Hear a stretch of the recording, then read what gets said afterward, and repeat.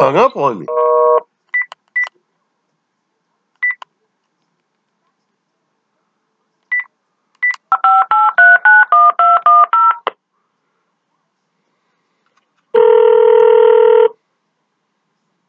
PhD, what's your name? Hector from Camden. Hey, Hector, what do you want to talk to Christina about today? Yeah, I just wanted to say this situation with al-Baghdadi could be another quid pro quo that Trump has done, because it was Turkey that was the starting point.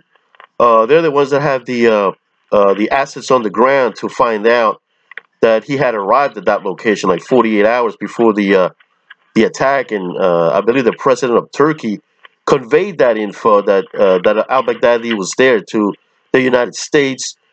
I understand the United States has bombarded the ISIS locations in that area for the past 4 years, but it was Turkey that started the whole attack. They're the ones who found out that he was there and then relayed that information Hey, to. Hector, Yeah, I don't want to interrupt you, but I got the gist, so that's all I need to know. I will put you on hold, all right? right. Thank you.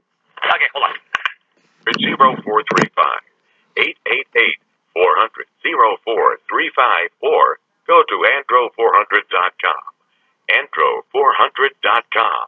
Attorney CPA Joe Cordell. Divorce is a challenging time for anybody, but if you're a member of our country's military, those challenges can impair your ability to perform your duty.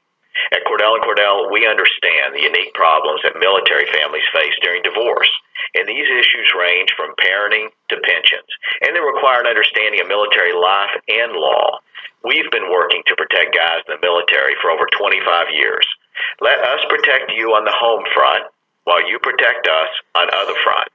Thank you for your service. By the way, unless you're in Missouri or Illinois, I'm not licensed in your state, but that's okay. Our attorneys in your state are. Contact Cordell & Cordell to schedule an appointment with one of our firm's Philadelphia area attorneys, a partner men can count on. Online at CordellCordell.com. Offices in Philadelphia, Radnor, and Allentown, Pennsylvania, and Mount Laurel, New Jersey. Michelle Ferrari, licensed in New Jersey and Pennsylvania.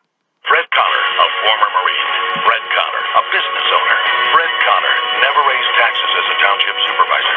Fred Connor is running to be our next Montgomery County Commissioner. Fred Connor is running with a team of Republicans to fix our roads and bridges and get Montgomery County moving again. Fred Connor is pro-life and will defend Second Amendment rights. Fred Connor will stop drug injection sites from opening in our hometowns. Please vote for Fred Connor in Montgomery County on Tuesday, November 5th. Paid for by citizens for Connor. Women of the Delaware Valley, listen Sunday nights at 7 for Women to Watch with Sue Rocco. It's provocative, it's meaningful, and it's all about you. Sunday nights at 7 on Talk Radio 1210 WPHT. Free speech lives here on Talk Radio 1210 WPHT.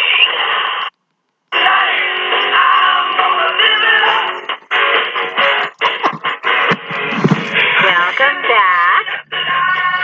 This is Christine Flowers, Talk Radio 1210 WPHT. Still in discussions. I might be able to get Megan on maybe in the 5 o'clock hour. We'll see what happens. But also in the 5 o'clock hour, we're going to have Dan Cerrucci. So we will have a full complement of voices in the 5 o'clock hour.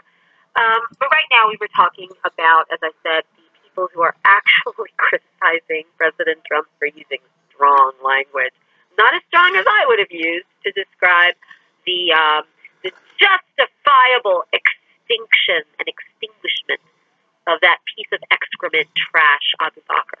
Now, I am also going to give you a heads up to my column tomorrow in the Inquirer, and that was my disappointment with the president. I'm going to flip it, speaking about language, with his use of the word lynching. As you will recall, earlier this week, the president was referring to the impeachment proceedings, and he called them, he said he was being lynched. And, right away, you sort of lose the message of irregularities in the impeachment process, irregularities in the impeachment inquiry process, irregularities in there not being transparency. All of that stuff sort of gets shunted aside, and you have to focus on this inappropriate use of language. And I wrote a column about it. My dad, and I say this often, My dad went down to Mississippi in 1967, in Hattiesburg, Mississippi, and he was registering black voters. He was registering black Americans who wanted to run for public office. And he also represented some indigent criminals in prison. And my dad had a run-in with the KKK. My dad was physically roughed up. My dad was not, thank God, lynched, but he came very close to having serious physical damage done to him. As I write in my column tomorrow, Leo Frank, a Jewish business owner who was convicted of raping a young girl, but that was a horrible trial, a lot of irregularities, and his sentence was commuted, and a mob kidnapped him from the prison cell where he was being held the night before he was supposed to be released, and they took him and they hung him, they lynched him. We all know about Emmett Till, a young black boy who whistled at a white woman in Chicago. He was from Chicago, and I believe it was in Alabama, but he was lynched. We know about, or you might not know about, 11 Italians who in 1891 in New Orleans were lynched and killed after they were acquitted of killing an Irish police officer. This crosses the color line, although obviously there is a historical reference to color when you talk about the word lynching. But the more important point that I want to make here is when you say someone is being lynched, you intend that that person has been killed.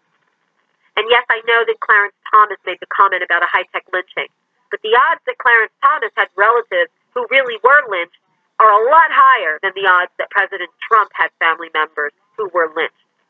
So that use of language was inappropriate on the part of the president, and I'm calling that out. That is a legitimate criticism because of a historical context. What is not legitimate are people on the left who are using their anger at the president, channeling it, and criticizing his use of the word dog, cowardly, to describe the last moments of a piece of excrement. Language is powerful. We talked about that in the first hour. But you can't always, and you can't make it as if, we're either always going to censor ourselves or anything goes. There's balance there that you need to reach. We only have like a minute left. Let's go to Hector in Camden.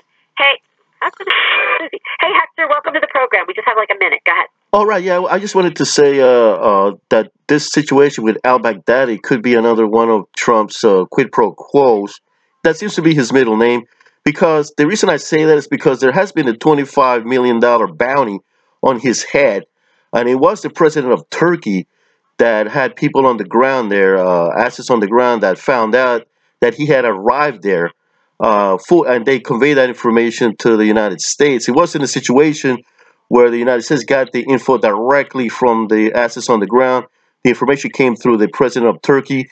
So maybe he's going to be collecting that 25 million that that's a possibility. I mean, those are the facts. I understand.